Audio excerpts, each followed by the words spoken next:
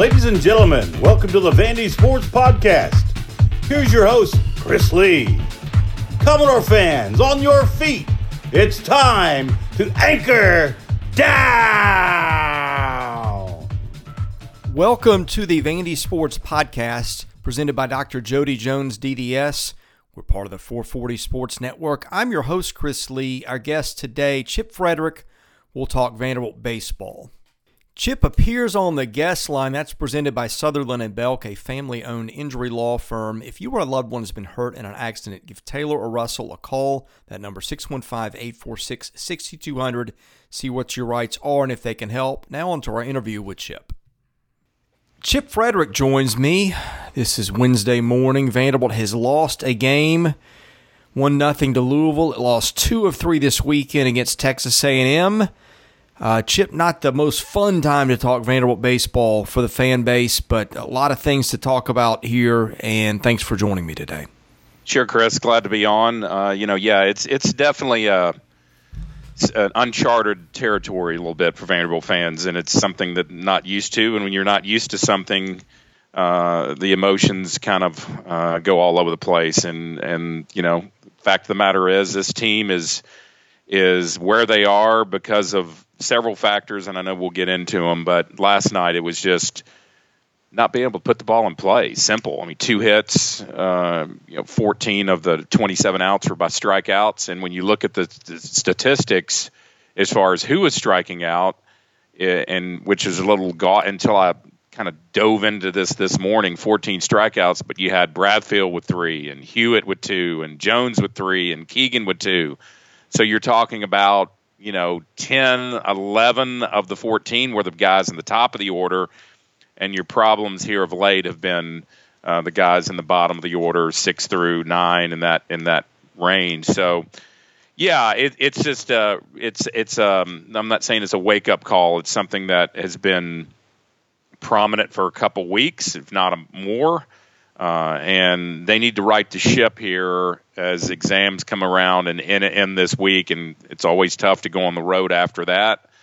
But they've got to right the ship quickly because even though the RPI is where it is, strength of schedule, all those past success, which really I don't think the NCAA cares too much about. They're going to NCAA baseball, college baseball at the power levels is there's a lot of parity, as you saw last night. I mean, Arkansas loses at home, and they're one of the top 3-4 teams in the country. So, in summary, it's just you had the highs and the lows. You have the Friday night contest since we've talked against Texas A&M, where they score 10, 11 runs, and everybody leaves the park exuberant and feel like they're finally making making the change and where they need to go in the direction. And then that's sandwiched between Thursday and Saturday in that A&M series, and then you follow that up with what happened last night, only scratching out 2 hits. So frustrating times. There's still time to get this going, but it's not trending, definitely not trending in the right direction. Well, let me just ask you the question that I think the fan base is asking more or less with every game. Is it time to panic with this team? Not yet. We're getting there, though, and Athens has been not a friendly place for Vanderbilt baseball over the. I don't know. I don't have the statistics in front of me, but it is not. It is a place where Vanderbilt teams have struggled in my recent memory, even when they were really, really good. You've got Georgia, who is a team ahead of us in the standings. They're hungry. They're coming off 2 out of 3 losses to Baton Rouge to LSU, and it's. I think, and I hate when you put these labels on it. This is a must-win series. You got to win 2 out of 3. You definitely can't get swept down there in Athens with what's coming up down the pike with LSU at home and Arkansas on a daunting way to end the year. But this league is unforgiving. The mistakes are amplified. The book is out. People know how to pitch to you. It starts getting into a mental thing, and you and I talked about this off air. It's wondering if it's getting so mental that there's the improvement has to be. It just becomes insurmountable sometimes. You think mentally when you're struggling. Baseball is a game of failure, when good hitters fail if you're hitting 400, you're failing 6 out of 10 times.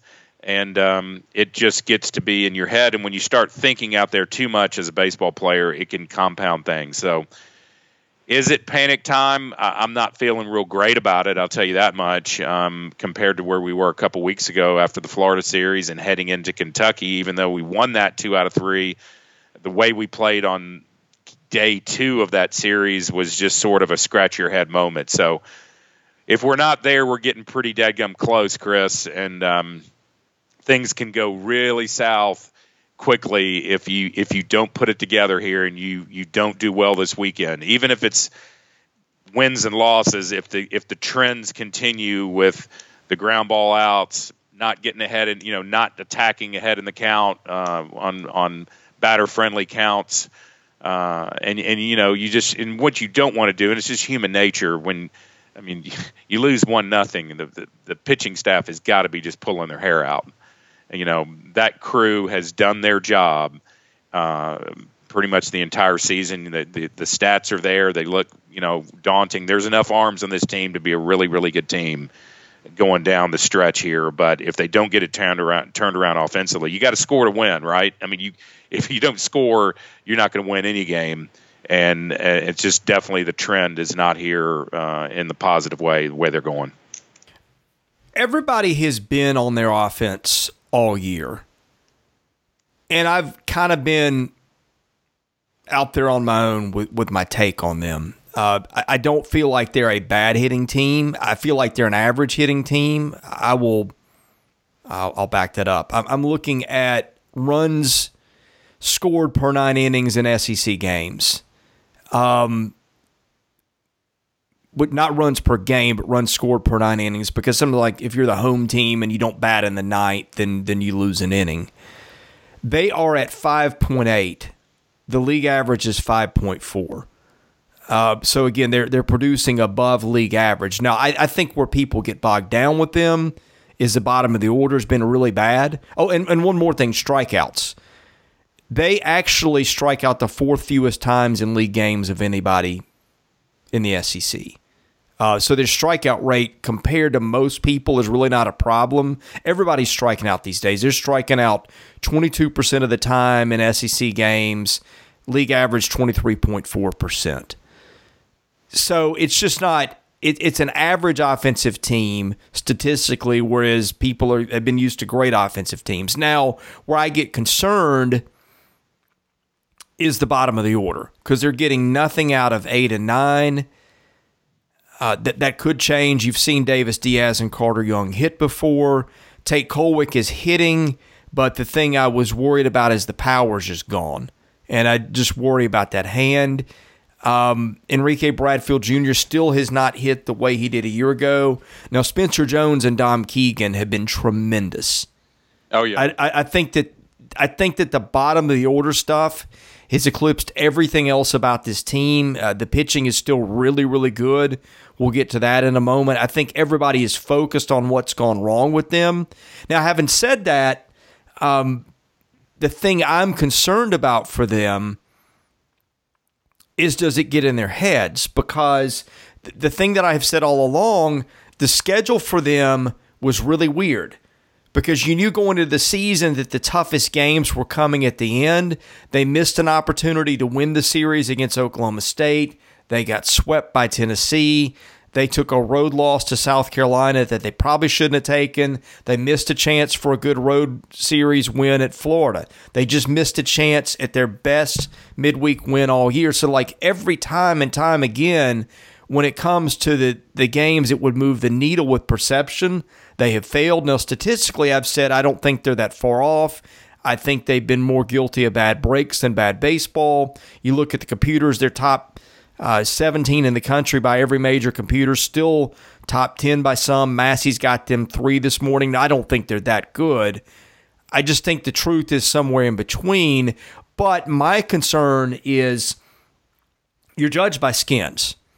You're judged by big wins. And I'll give you a parallel if you want to feel a little better. I looked at North Carolina in basketball coming to the tournament, and like the computers love them, but they just haven't beaten anybody. They didn't really get any quality wins that much till they beat Duke at Cameron. You know how that ended. So sometimes the computers are right about a team, and it's there, and it just hasn't clicked against the good teams. And maybe that's the case for them. But, boy, they just have missed time and time and time again in opportunities with big teams. And now they are sitting here. I don't think they're going to miss a regional, but they could. You got exams at this time, and then you've got road trips to Georgia and Arkansas with the home series against a really good LSU team that I think is better than people think. They have set themselves up in a really bad spot where their backs are against the wall against really, really good teams, and two are on the road, and they've got to start amassing big wins. They just don't have any choice at this point. Now, I still think 14-17 or 14-16 in the league, if they can get there, I will be stunned if they're out of the tournament at that point. I think even 13-17 they could get in. But their backs are against the wall. And oh, by the way, you've still got exams going on.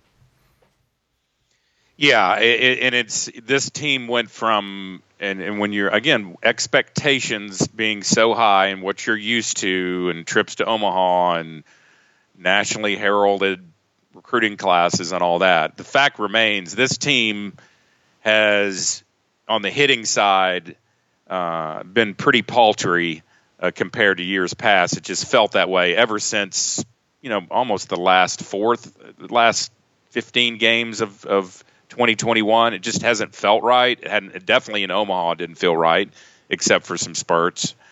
And you start psychologically as a fan and someone who follows the program, you start thinking, well, this team's going to host. Then it becomes, well, this team's going to be a 2 seed. They're a solid 2 seed, but they have enough talent, and they have enough pitching that they'll be a dangerous 2 seed. Now you get yourself in a hole. You end up 14, 3 games under 500, 4 games under. Well, they're going to have to go to a really tough super, or regional, and there'll be a 3, but there's really no difference between a 2 and 3, by the way. Just remember that. I mean, there is and there isn't, but you ended up, the 2 plays a 3 the first round. And then starting to creep in the fact of some people's thoughts is, are they going to miss a regional? Years past, 3-4, and you and I talked about this, 3-4 games under 500 in years past when college baseball wasn't as strong as it was, and there were different people making decisions, that you're on the outside looking in. And, there were years when that was kind of the magic number of too far under that 500 line. I don't care what you did. Now, strength schedule's there, RPI's there, luckily for them. But, as you mentioned, last night would have been a huge win in midweek. And it's a team they've taken care of 4 of the last 5 years in the Battle of the Barrel. And then, they can't scratch out a run, and your top half of the order striking out a bunch. Your comment about and I understand analytics. I understand all that. I respect it. On the other side of it sure as hell doesn't feel that way. I mean, and maybe that's just the expectations part. This team in a league where it seems like everybody's hitting home runs, and the thoughts of Vanderbilt teams hitting the ball in the gap and just hitting rockets in the gap and getting doubles and triples. This team's hitting ground balls, hitting into double plays, and strikes out more than they should, in my opinion, regardless of what the stats. And it just makes it amplifies it, Chris. It does to the fan base too, who is not used to having the results like they're having offensively. So they got their work cut out for them, and Georgia's going to be at home, and a couple games in the more win column than Vanderbilt does in the league and overall, and they've got a quality pitching staff. They've had the injury bug themselves, just like everybody else. But I am interested to see if this team can pick themselves up and get it done. You take away the offensive performance, and you could do this with any team. We've talked about this too, of what they did against South Carolina when they threw a couple guys and they basically threw the white flag in that game, and then the Auburn game when Auburn did basically the same thing. Those are the highlights of the year offensively in the conference, other than the Texas A&M. That was a good win. That was as good of an offensive performance as they've had in the conference. But this up and down, seesaw, yo-yo, whatever you want to call it, back and forth they're doing, they cannot get any traction, it seems like, on the offensive side. The pitching's been good enough, but they cannot seem to put together wins in the conference like they used to.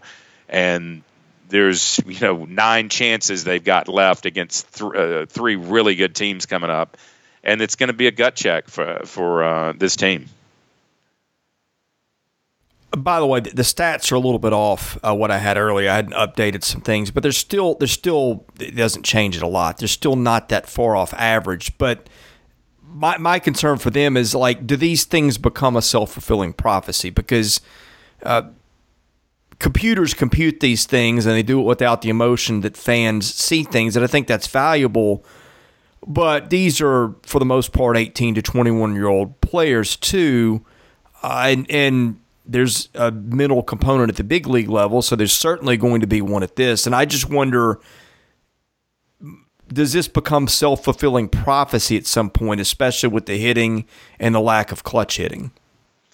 Well, it could, and when you've got your guys, just what still was just mind-boggling and when things start to go south mentally is when the guys that you've been counting on, who, the Spencer Jones and Dominic Keegan, who are having outstanding years, when they start, the word's not buying into it, but when they start becoming the source of the problem as well, and those are the guys you're counting on, and those guys at the top of the order, and you got Bradfield, who just, it hasn't seemed the same. People call sophomore slump, or people are pitching to him different or whatever. But even his production is just, but the numbers don't lie. And to see him strike out 3 times, a guy who just puts the ball in play on a consistent basis last year, almost every time up, and he's not doing it. It just builds on itself, and it manifests, and it really, there's not, I don't think there's finger pointing on this team, but you can sit there and say, come on, guys, carry your weight a little bit, bottom of the order. But, who would have thought that Carter Young would be struggling as much as he has, especially in the league, Chris? It's just the numbers.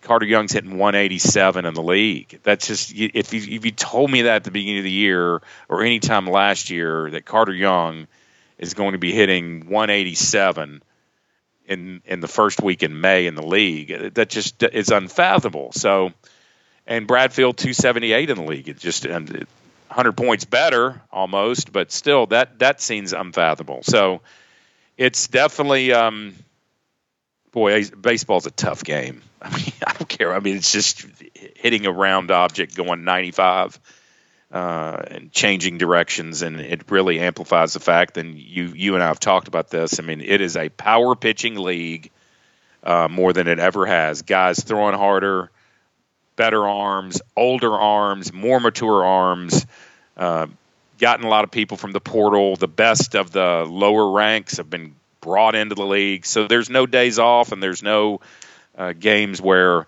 you can just catch your breath and sit on fastballs and drive them in gaps. It's just become even harder, especially with this team being as youthful as they are. Well, the thing that's made me wonder if it's mental more than anything was yesterday.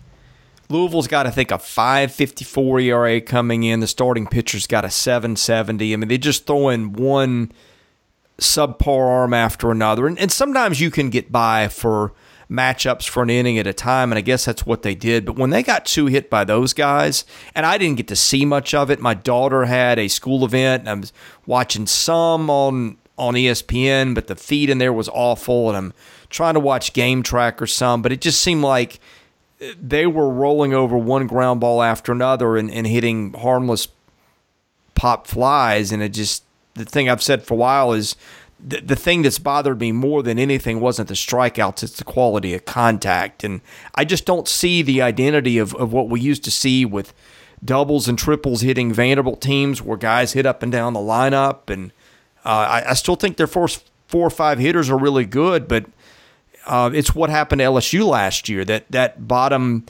2-3 in the order just wrecked so many innings. Yeah, and that staff of Louisville, who they rolled out this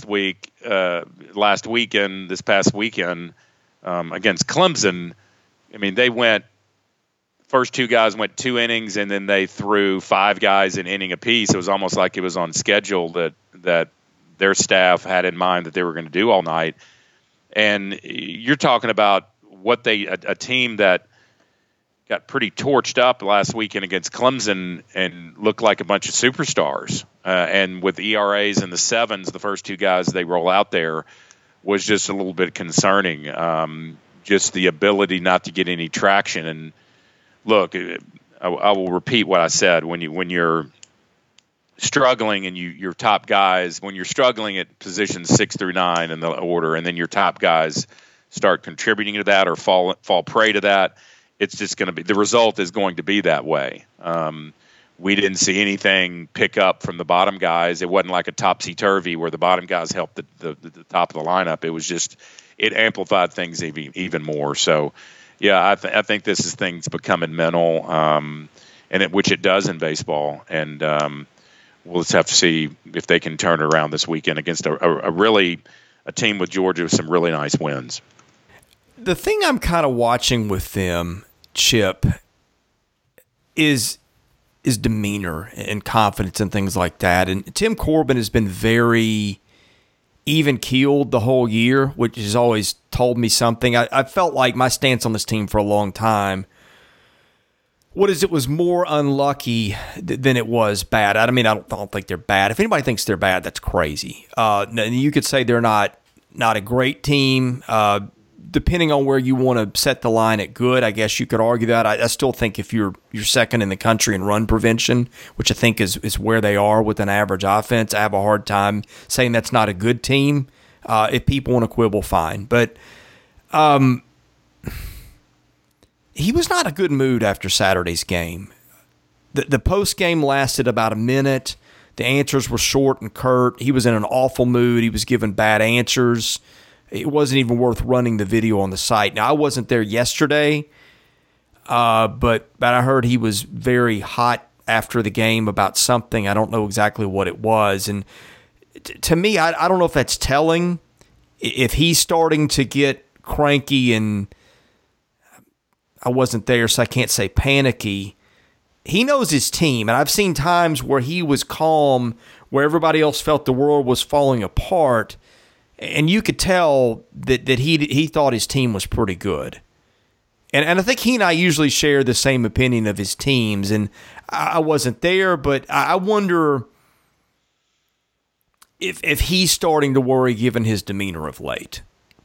Well, I wasn't there and I didn't see it, so I can't comment as well. I do know that, you and I, hearkening back to, this was, of course, way back, it seems like it was a year ago, but the Oklahoma State series, and I made that comment to you, the way they lost that game, Vanderbilt teams at home probably win those games, get the series win, and I was in Memphis at the time, and I commented to you, I called you, and I remember you said, his demeanor after the game was pretty positive, and I think your comment was, well, I think he knows he's got a pretty good team. And, you fast forward a couple months, and when the losses start stacking, I think Tim is a guy who doesn't play the standings and the overall record if he knows that the effort is there or that guys are not mentally doing well and in their approach at the plate mainly. And when that, it's just human nature from anybody, especially the guy who's competitive he is, that he obviously takes losing harder and hates losing more than he enjoys winning. I think we've known that during his entire tenure at Vanderbilt. I think that's a self-admitted comment. I think he's said it several times, and I've heard him. But yeah, it gets to you. There's no hiding behind it. You're sitting there, and the next thing you're going to do, you're going to turn up, and it's going to be the SEC tournament. And he knows the stakes. He's been around. He knows what it takes to get in the tournament and to be as successful as he can.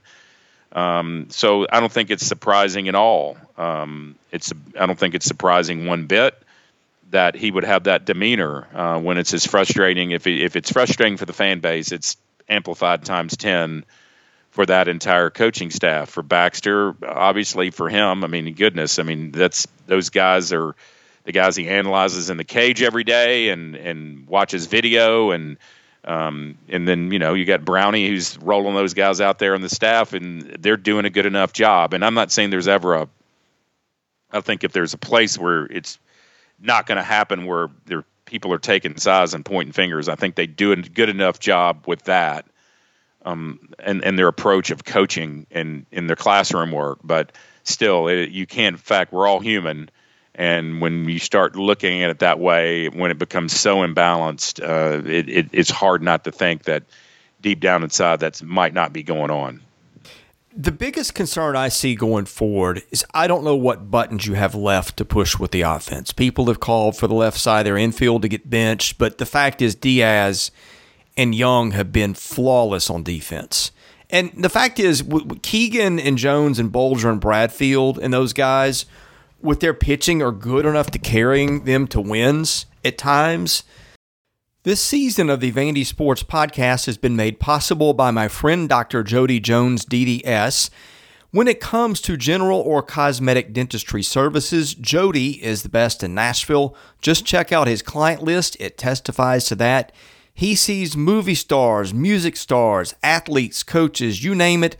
Jody is the dentist of choice for stars in Nashville, but he sees regular folks like you and I as well. What people love about Jody's office is the ambiance. It's relaxing. It's friendly. Someone described it to me as a tooth spa. Whether your needs are general or cosmetic, go see Jody today. Call him 615-270-2322. See him at 55 Music Square East, not far from downtown or the Vanderbilt campus. Jody is a former Vanderbilt football player and a huge Commodore booster, so go and talk Vandy sports with him while you're there. Go see Jody Jones today. Thank him for his support of this podcast, because without it, this season would not be possible.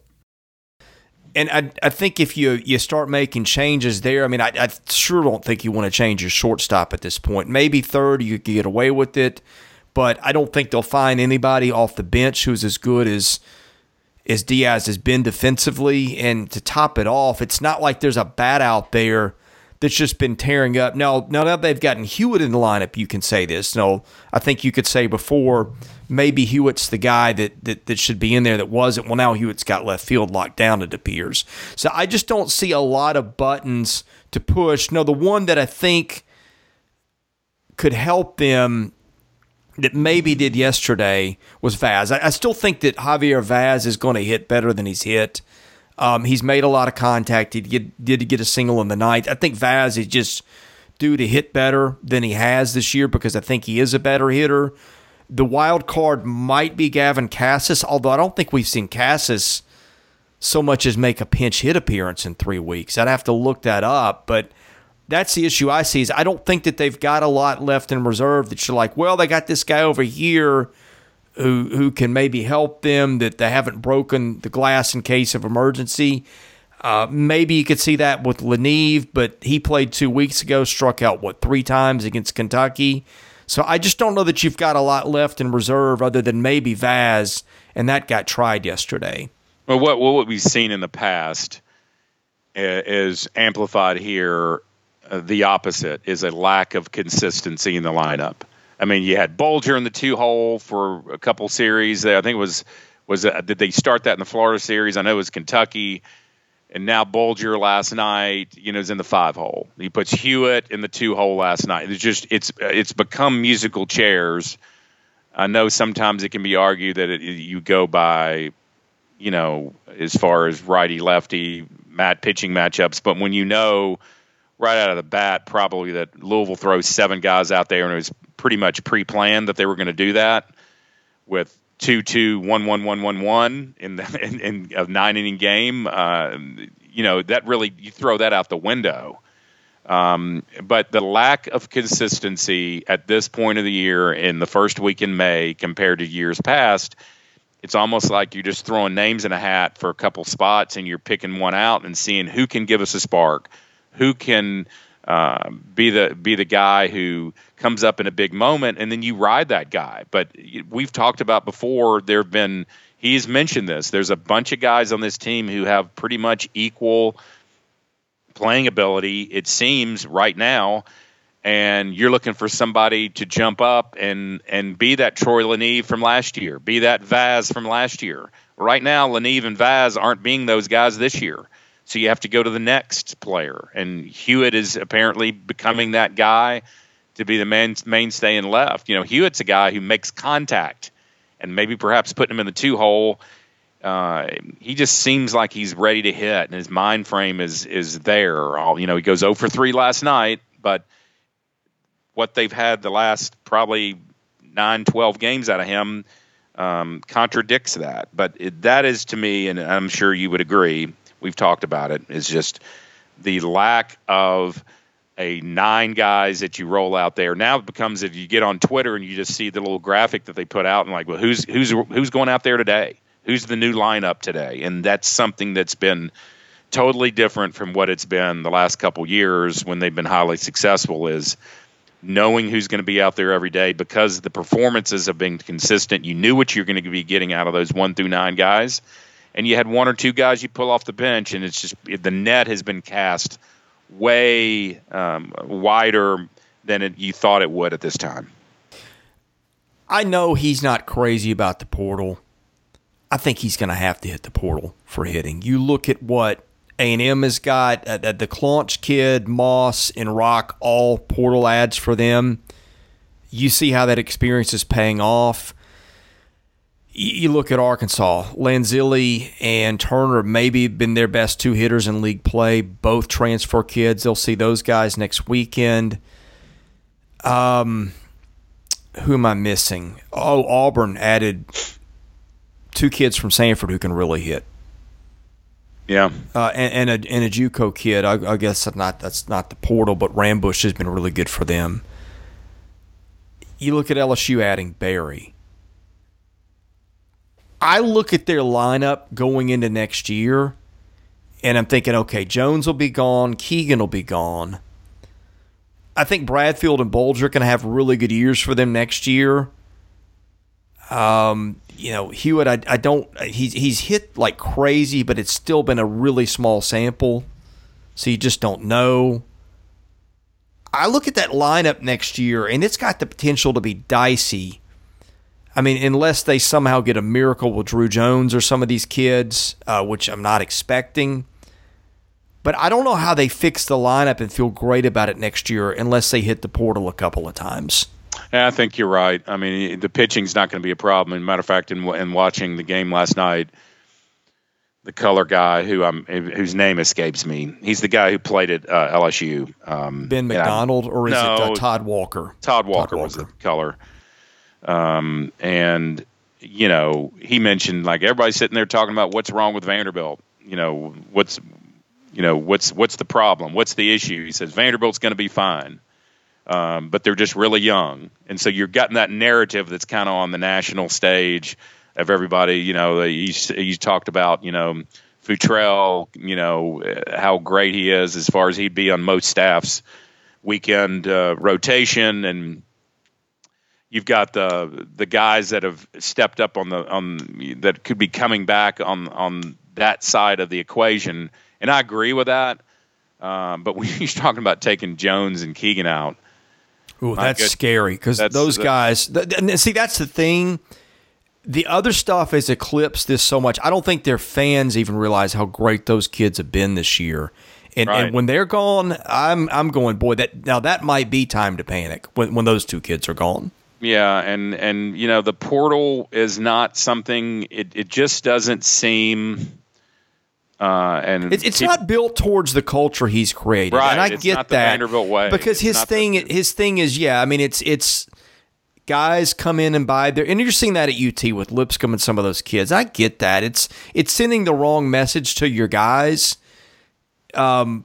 It's hey, you can come here and you might sit for a year or 2, but if you do the things you're supposed to do and bide your time, then you're going to play. And I understand that may upset their apple cart with that. Maybe he just says, I take a year to eat it next year. But I don't see their lineup being super competitive without them adding a couple of big bats next year. And you're going to have to. It's not when I say it's not the Vanderbilt way, it's really not the Corbin way. I mean, it's not something that he has done in the past. except on occasion, one or two guys. It's different as far as getting guys in school. As much as people want to complain about that and say we're going to have to get through get with the times on that. Well, it is not Clark Lee will probably tell you the same thing. It is not easy to get guys in school as transfers. It never has been at that place. It wasn't when I played. You might get one or two guys occasionally, but it's difficult. I think maybe there's a trade-off as far as, well, we'll get you some guys in who might be borderline as freshmen. We'll make some exceptions, but trying to get people midterm is a different thing. It's just something I sense as being a longtime follower of the program. Culturally, I don't think is something he wants to do. But we're at a time, Chris, and I'm going to digress here, get something on my chest, because I was talking about this, and this is a little bit baseball related.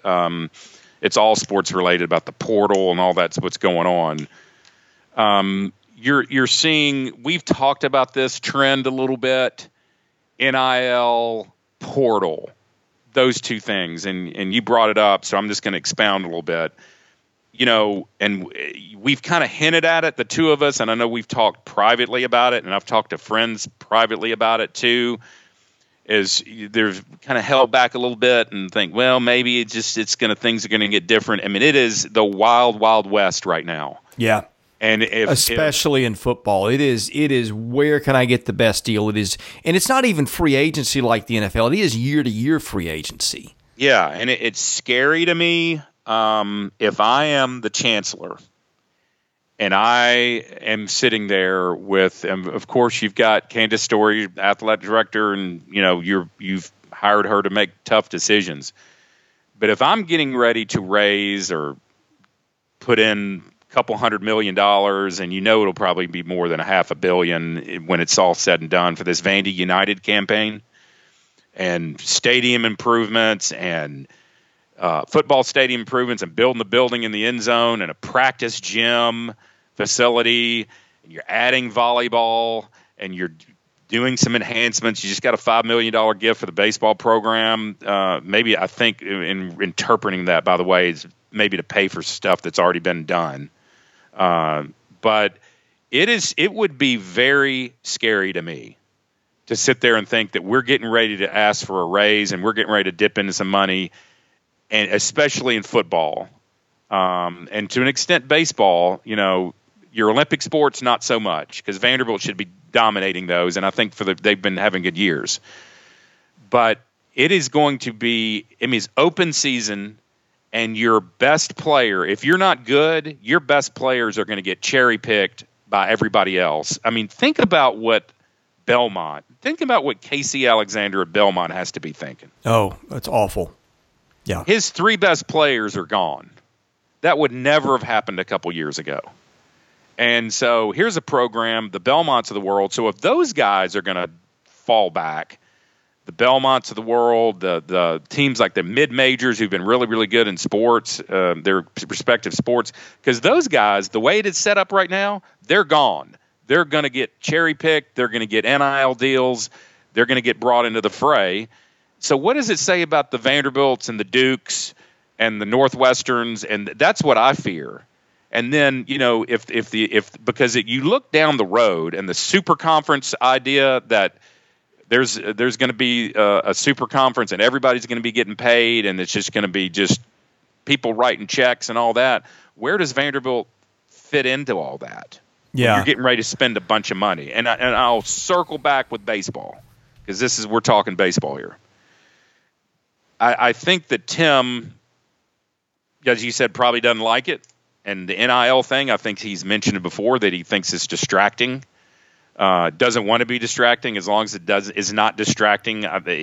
He realizes, but there's going to be to me, a judgment day that those guys are going to have to make over there about in Tim and his. And I'm not saying he doesn't know this, but you're looking around and you're kind of you're looking east and south and north. All these programs are going on, and it might be something they have to do and not want to do. And sometimes culturally, if you don't want to do it, that worries me. Like, well, this is not me. This is not me, and this is not the way the program. I mean, you've seen coaches get out of the game. I'm not insinuating anything.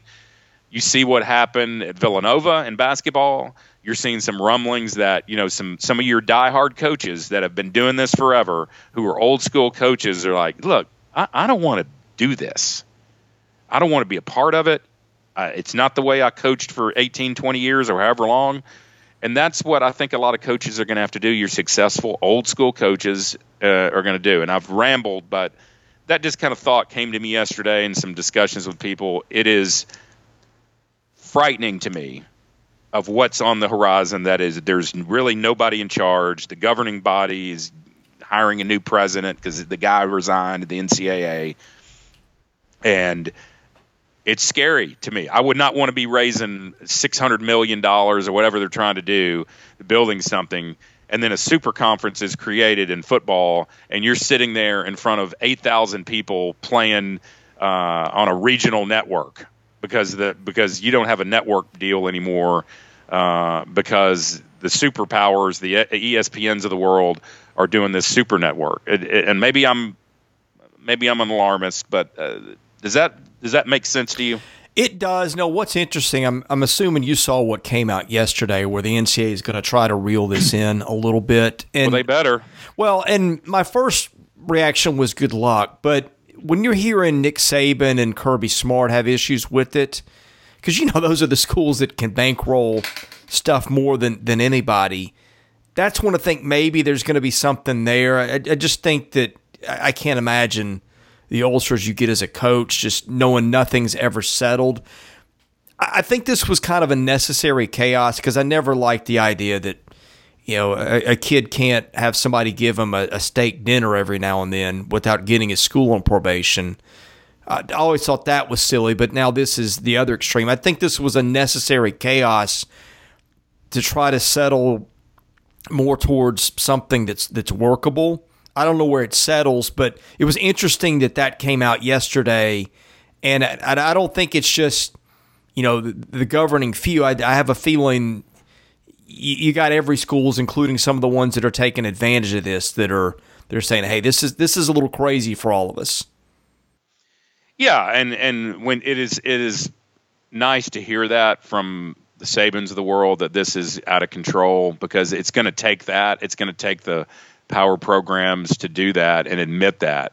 It just, what frightens me of the Vanderbilt of the world in football, for example, when, the way those guys are doing it, Clark Lee and Barton Simmons, they're bringing these guys, the 3 stars in and coaching them up to become the Jordan Matthews of the world. Well, if that was the case and the way that Matthews was developed here, he doesn't stay at Vanderbilt. He's gone. Yeah. Once he gets developed. And so what it becomes disheartening is when you have these guys who you do coach up into the diamonds in the rough, which Barton has proven, not proven yet, but he has the knack for finding those guys from having the contacts that he has all across the country in high schools to find the guy they can coach up. And once you coach them up, they're out of there. That has to be alarming. Now, on the baseball side, since, again, this is a baseball podcast for the most part, but we can ramble. I just think it's going to be a reckoning where, like you said, Tim's going to have to take a deep breath at the end of the year and go, how do I plug these holes in a league that, if it continues, is going to still trend older? It's going to trend like Auburn's done, with a bunch of old dudes out there, 23, 24-year-olds, like they've done up in Knoxville with a bunch of 23, 24-year-old guys. And you're trending younger, and, 2 of your best players are going to get drafted, and there's going to be unless you supplement those, it's going to be a little more. It's going to be daunting. So you just wonder, whenever the season ends at whatever level, in the tournament, hopefully. They're going to have to sort of it's not that they haven't already, but they know, they've looked at it. He's even acknowledged it, that this has become a very mature league with guys with a bunch of at-bats and a bunch of innings under them. And, they're not. And is it a 1-year deal? Maybe. But I think under the current, unless they change it, it's going to continue to be, there's stories out of there that, You have schools in this conference who are bringing 50 and 60 players in under different arrangements that, hey, you're an invited walk-on, you're a JUCO guy, we sign you for, minimal scholarship. You get the Tennessee lottery scholarship. You're from Memphis or Dyersburg, best player around there, and they show up in fall practice and they cut 20 people. There have been talks that's been going up in Knoxville, that there's this massive bringing in of talent, people in the portal, promises are made. And I'm not saying it's going on in Knoxville. I'm hearing it's going on at a lot of schools. They're just over-signing and bringing in these guys, and you think you're going to play baseball for school X in the SEC, and your butt's cut, and all of a sudden you're sitting there as student, and you think that you were going to go up there to play baseball, and promises were made. It's just it is the Wild West. There's no other way to say it. And it's concerning as the way the baseball is going, and until it gets reined in, I don't know. I don't see an end to it. But I think it does need to be reined in, and if the NCAA has the guts enough to do it, to do things like they need to do, like add a third assistant who's paid, to up the scholarship limit, and then control. That's just on the baseball side. They got a lot more work to do. I hate to be the guy who – I wonder who the candidates are going to be for this NCAA job. But you wonder if it goes down the road too far, if they're even going to respect him. Well, Tim was right a couple of years ago. He said, life's got to go on. You've got to move the clock forward. And the decision they made to give everybody that extra year of eligibility has just caused so many headaches with baseball. Oh, yeah.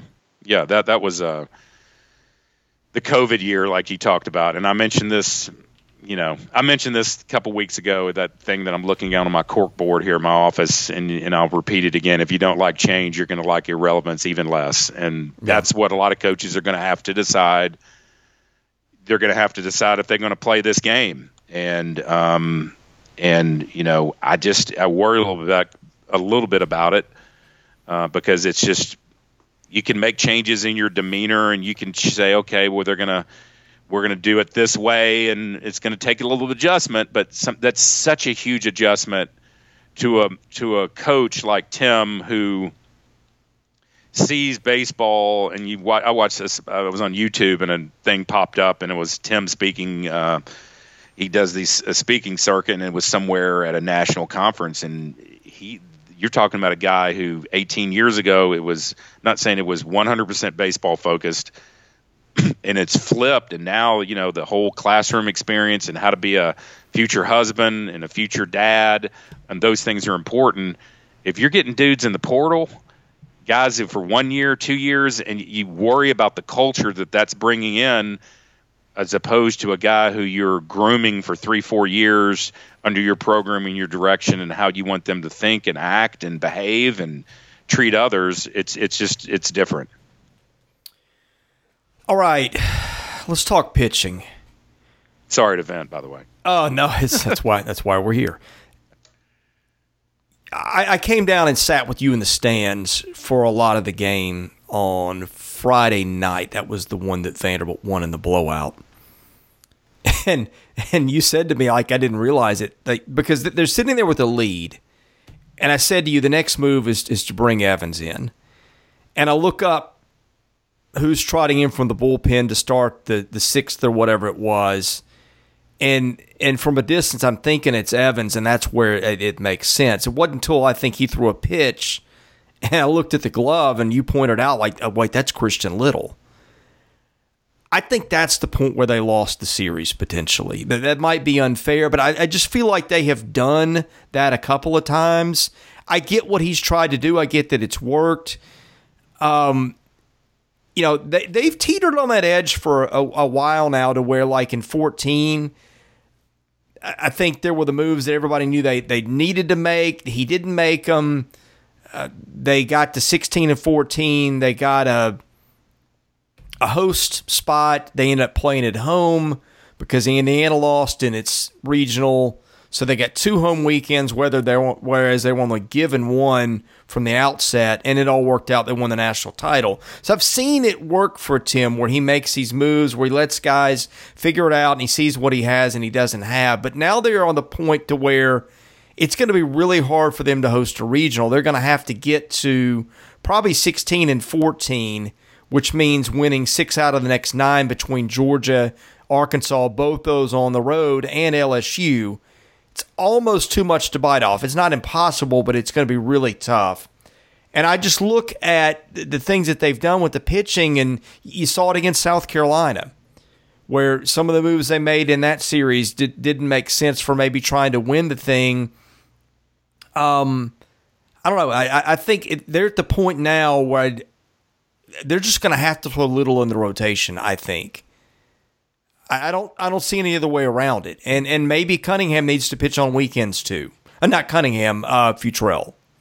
Yeah, and it gets to be where at this point when there's some desperation, who are your best arms? We don't know anything about how they're doing in the classroom. We don't know how good of a teammate they're being, how they're acting outside of baseball. We don't know any of those dynamics. But just from a follower and an observer, Christian Little is one of the top arms on the team. Now, it's Christian Little is the top arm on the team. Yeah, I mean, So, when is that going to become a reality and he gets the nod? I think it could possibly be this weekend. Futrell, I know there's some idea as far as protecting that kid. He's talked about it a little bit, but he essentially would be a star. In a regional situation, that guy's off the bench and pitching, I think, if there's ever any doubt. So he's your 4th starter, and then you'll see in the SEC tournament coming up, he will probably start game 1. And so he'll get his first taste of SEC action there. There was some hand-wringing a little bit, I think, earlier in the South Carolina series when they threw Riley out there, I think it was, early in a game when people were saying, why would he go with that situation that early? And I forgot what it was. I think that's the one you mentioned. That's the one where McIlvain was mowing them down. Right. They got a huge lead. They were up 8 after, 4 or 5 innings, and that's one of those where you can afford to make a couple miscalculations. And they threw Riley in, and he mowed everybody down. And when it gets to Saturday, which they played a Thursday to Saturday series, you're going, well, they really could have used him there. Sure, and that's what I think that's what you're alluding to, that having Little for that Sunday contest instead of bringing him in there. There's different philosophies that coaches have there. It depends on their comfort level of the lead, and you say, well, we can afford to roll out 1 or 2 guys in that situation and see how it goes for an inning or two and get the consistency to continue, and like put in an Evans who has a 0 ERA through 9 innings, or Berkwich who still has a 0 ERA through 8 2/3, and try those guys. There's different thoughts to that, a couple ways to skin the cat, but a lot of coaches, and then you see the opposite end of it, that we've seen it happen at Auburn. We saw it happen in Columbia, where they threw 2 guys out there, 2 or 3 guys, wave the white flag. You might as well just throw me out there at my age, and just say we're going to concede this game and try to get the series win, get the 2 out of 3, and just not going to throw out arms that could help us stay in the game. So it's who thinks that way, why they think that way. I'm sure they have their thoughts, but that is something I think that people have questioned along the way, and I think you almost have to throw Little this weekend. Futrell, I don't see it happening still. I just don't. I can defend leaving Futrell where he is. The couple of midweek games they've got coming up are not going to be easy, and that does set you up for Hoover, and that may be another thing where, okay, if it's 13-17, a couple of wins in Hoover probably gets you in, and I like my chances throwing him in that park. So that one's a little more defensible, but I think both taken together, it's hard to swallow when you see how uneven some of the performances have been on the weekend in starts. Yeah, and I wasn't there on Saturday. I followed it. I had to coach, but I wasn't there, and there was some questioning of whether Maldonado was not hot quick enough in the pen on that game. That I couldn't tell you. Yeah, and if you noticed what happened in that game Saturday, we get a bunch of bounce the ball around the park, and A&M pulled their starter after one inning. He was out. And whereas I think there was some hanging on in our situation that we, with Cunningham and just sticking with him, with a guy who obviously didn't have it, like he had the last couple weekends. And so those game threes are, different schools of thought. But if it were me coaching, I'd have everybody on guard and said, and I think they had some guys hot early, but it definitely wasn't Maldonado. He was late to getting down to the pen, or as far as getting up, throwing, and eventually going to Nick. And that just was the point was brought up to me that, was Maldonado even hot? Was, you almost have to have that guy up in the first inning with the way that Cunningham was struggling. So I predict the crystal ball that I think you'll see Little on game 3 of this series in place of Cunningham. Don't have any facts, but it would, if it's ever going to happen, it needs to happen this weekend, I think. Well, the Georgia series was the one that for a while I have circled that I thought they were going to pull the quote-unquote upset. Let me read you some stats. I don't think I went over this earlier. Georgia 12-9 in the league, but minus 25 run differential. Vanderbilt 10-11 plus 28. And again, situational. I know the Auburn blowout obscured some of that. I know that Georgia gave up 23 in a game to Texas A&M where it threw in the white flag early, but the pitching has not been great for them. They're last in the league in ERA, and that's with having Jonathan Cannon, although he's missed a couple of starts. Cannon's been almost automatic for them. That's almost a guaranteed win.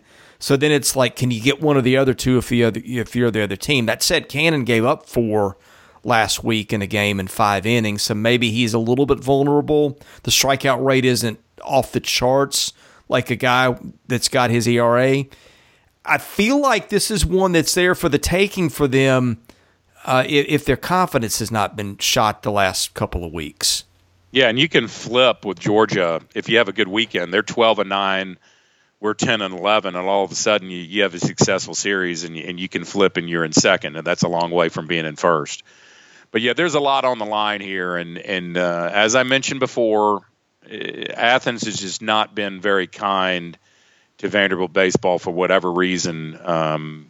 Just it hasn't. And you mentioned they used to own Georgia for a while. In the last 3 or 4 years, like even the 2019 team went down there, I'm not going to say manhandled, but Georgia won that series pretty decisively. Georgia came here last year and just beat the tar out of Vanderbilt. Like they hadn't hit like that all weekend. There's been something in the water recently with that matchup. Yeah, and this is a team that swept Florida at home, and that kind of catapulted them. That was in the last weekend in March, in April 1 and 2, where they pretty much handled, other than the Friday night game, 7-6, 6-1, and 14-8, and took care of them. And took 2 out of 3 against South Carolina. As you mentioned, they lost 2 out of 3 to Texas A&M and gave up that 23 runs in that game. But, won 2 out of 3 against Alabama and Tuscaloosa, and then last weekend losing the series at Baton Rouge. But they've been very, pretty consistent. They put some numbers on the board, too, offensively. And just in that park, they seem to play really well at home. We forget they took 2 out of 3 from Mississippi State early, too, that first series. But in conference games, what's impressed me is they've had some offensive output. I know on the pitching side, it's been a little suspect on the ERA, but they've had some games where they've scored over 10, 12, more than a dozen runs on a couple occasions in this league, and that's hard to do. Any parting thoughts on baseball here? No, other than the fact of just reiterating that,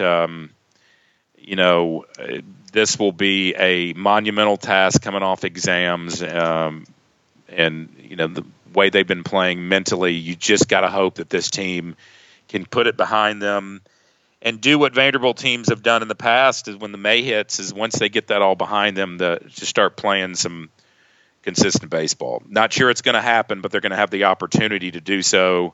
It's out in front of them, and it starts this weekend in Athens. They're just going to have to hopefully the doldrums that happened yesterday will not be amplified more than they will be. Because if it does, and you're staring at an unsuccessful season with a very talented LSU team coming in next weekend here, better than most people think, as you said, and then 3 games on the road in Fayetteville, it could get very dark over there if they don't handle it. So we'll see. It's hopefully things will right the ship, but it's time, and I'm going to amplify that it's not panic time, but it's getting close, and we'll see how this team can pull themselves up if they can. Well, go 5-4 the last 3 weekends, and I think everybody will start forgetting about the last couple of weeks and say, "Hey, we just won,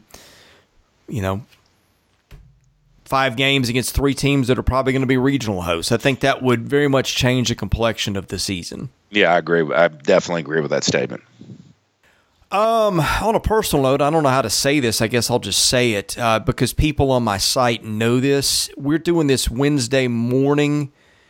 This time tomorrow, I'll be out cold. I'm having open heart surgery, just something that got scheduled a couple of weeks ago. If you followed the podcast, you probably noticed we just don't do as many episodes as we used to. That's for a few reasons.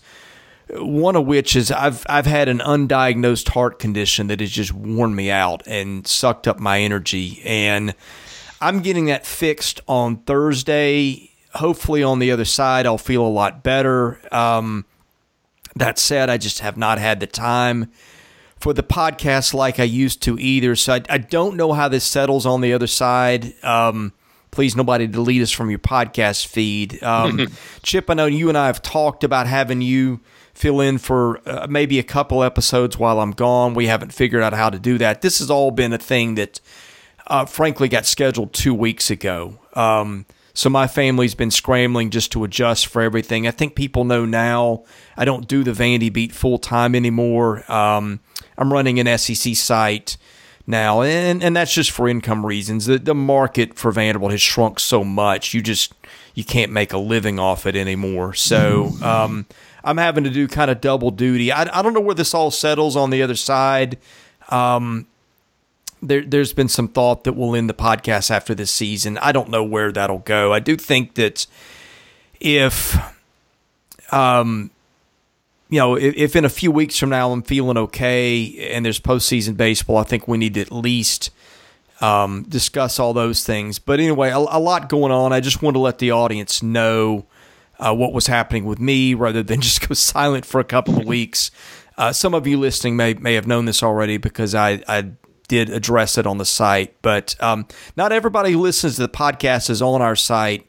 So I wanted to let people know, and hopefully Chip and I can work something out where he'll do a couple things in my absence. But I'll be out at least through next week. Maybe after the Arkansas series, I'll be able to come back and do a few of these. But I just don't know how this is going to affect me yet, and wanted to let the audience know in case there's some changes in programming around here soon. That's what's happening. Yeah, well, you obviously know that a lot of people care about you. They've been when you put that on the board, an outpouring of support to you. And the main thing is, and I told you when we were sitting at the baseball game a couple times week or two ago, is make sure I was like, Chris, let's get this thing over with. I think a month or two ago you were saying it might be something in the summer, and I'm like, no. Hey, the more that I thought about that, I went through, just to fill people in on the personal side, I've been having issues for 2 years that I couldn't explain. Right. And I kept telling my wife and my doctors, I'm just not feeling right, and nobody could diagnose this. What it is I've got a genetic heart issue. Nothing I could do about it. What's happening to me now was going to happen to me. Yeah. I'm just thankful that I paid enough attention to it and to my body and kept pressing it. Every time I'd go through a test, you could tell, like, the doctors and nurses, I think, would look at me like, I think you're maybe making more of this than... Right. Because they looked at me and I'm otherwise healthy. I've never had any other issues. And I kept pushing it, and every time they do a test, it would come back a little bit worse. Finally we got to the point where about a month ago it was obvious that I was going to need surgery within the year. With each additional test, it looked worse, and I just said, hey, I might be able to make it to July or August, but I don't want to take the chance. I want to feel better. And when the heart surgeon, when we started scheduling something, I asked him timeline. He said maybe April or May. I knew now was the time. Yeah, well, I'm sure you know that you've seen the threads on the page that obviously people are supporting you and we'll wish you the best. And we'll you and I will talk. We'll either do something here. It might be under a different format, but just a way to continue the talk of Vanderbilt baseball for a week or two. We can talk about that. If that happens, I'll probably post something under Chris might give me a screen name and tell you that it'll be a audio podcast and people can click on a link and might look a little different, but we'll try to do it as professional as we can and keep things going, and you and I can talk about that. But so if the listeners happen to see something on your board that says podcast, it's not something that I've broken off from broken off and done something totally different. It's just the way we might try to keep this thing going, because I know I get approached a lot that people listen to this and enjoy it, and it might be something just to continue it. But if you happen to see that on your board, Chris and I will talk about it. And if not, then we'll just play it by ear. But best of luck to you, buddy, and we will be thinking about you. And it's never fun to do, but I know at least you get it behind you is the best thing in the world, that you don't have to have that stress on you. So well, and I know some people listening. Some people did take up a collection for me that was pretty significant, which boy, that really helps. And my wife was relieved to hear it. We're going to have some pretty substantial medical bills that are going to come with this. Nothing that we can't pay. Fortunately, when I have to go into debt or anything, we've been wise with our money. But for those of you who did give, it was appreciated, and it's certainly going to good use. So, yeah, well, I saw that, and that was nice to do, because meals and unexpected expenses and family meals, when those are things that people don't think about. But I saw that thread. It was a couple pages long, and it was impressive, the people, the outpouring who did that. And I know that was a strong showing of people, the diehards, so to speak, who listen to this podcast, but more importantly, post on your page and pay the monthly or the yearly dues to be on it. I know it's not a huge moneymaker, but it's something that you got to feel good about, and I was happy to see that for you and your family. Yeah, well, I appreciate everybody out there who did give. It was all appreciated, and I thank you for that. We've got a good, loyal audience. I know it's not a big audience, but we've got the largest Vanderbilt podcast audience there is. Sure. We have, we're a big deal in our small pond, I guess, is a way. That's right. It's not even a pond. That the fan base is a puddle now. But right. But it is what it is. I mean, if you're listening, and that's always the thing that we've been about. Is like, I know it just. There's no other way. It sucks to be a Vanderbilt fan for the most part, because the coverage is awful. You get, just harassed by other fans. The moments have been few and far between. But if it's your team, you appreciate the coverage just as much as Alabama fans or Georgia fans do about theirs. That's the reason I started the site 20 years ago. I just felt it was an underserved market. I felt bad for the fan base. Unfortunately, there's only so far you can go with it when the fan base is so small. I'm getting to the age where my kids are constantly having activities and stuff in school. My son is playing baseball.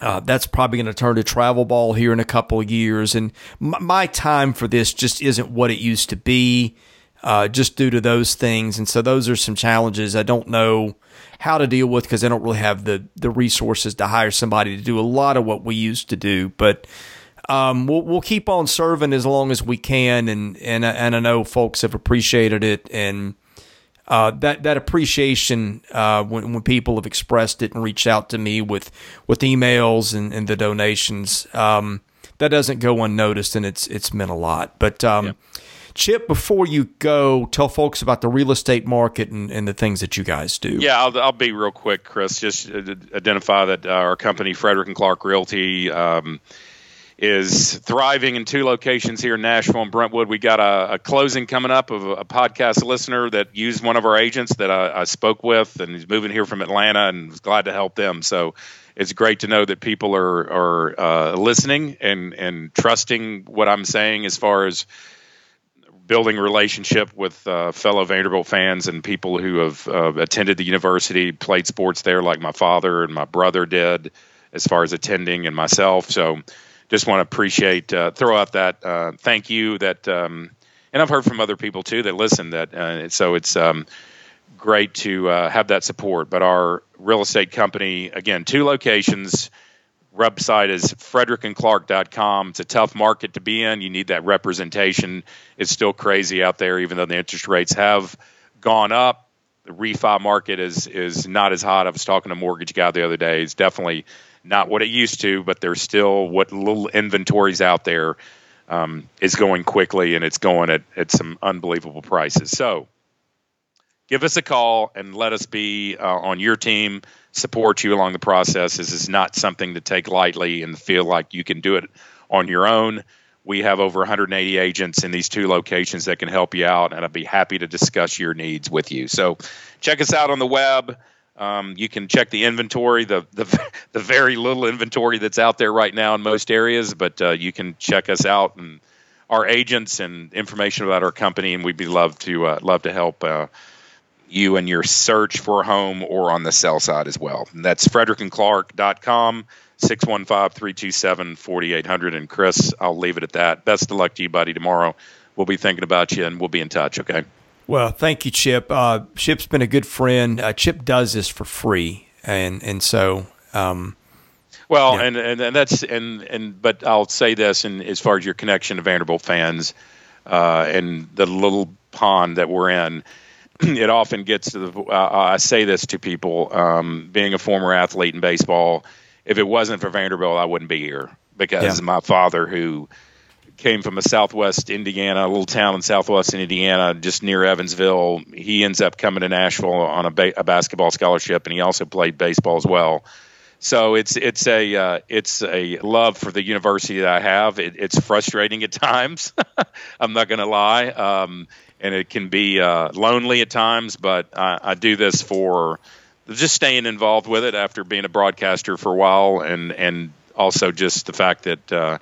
Kind of my payback to these Vanderbilt fans who want information about the teams around and the schools and baseball especially. It's my kind of gift back, so I love doing it. Yeah, well, it's been a lot of fun. You've been a great co-host, and again, hopefully you and I will crank some stuff up around postseason baseball. Hopefully, I'm feeling well enough at that point. I'm going to have to get some rest and just take some time off just to heal and everything, and I hear it's going to be painful. So that'll be fun. But that's right. But in any case, look forward to hopefully doing a few of those. And once postseason wraps up, I don't know where it'll go from here, but we'll take everything a little bit at a time, and have appreciated your involvement, and I know our listening audience has too. All right, man. We'll take care. Have a safe and good thoughts to you tomorrow from everybody here on the listen, and I'm sure they'll be thinking about you. And if there's an update to give, somebody I'm sure will post it just to make sure you're doing okay. And I'm sure people will be anxious to know. So somebody will try to arrange that, I'm sure. Thanks for joining us, Chip. All right, take care. Thank you for listening to today's episode. We thank our presenting sponsor, Jody Jones DDS. We thank our other sponsors, Sutherland and Belk and MyPerfectFranchise.net. If you're interested in sponsoring this podcast, and that's how we make this work, please email me at chrisley70@gmail.com. We also ask that you subscribe to our website, VandySports.com. That is $99 a year. You get things there that you don't get here. And of course, please rate, review, and subscribe where you see our podcast. That helps us get noticed. Be sure to follow us on Twitter at VandySports.com. Follow me at ChrisLee70. And finally, subscribe to our Vandy Sports YouTube channel as well.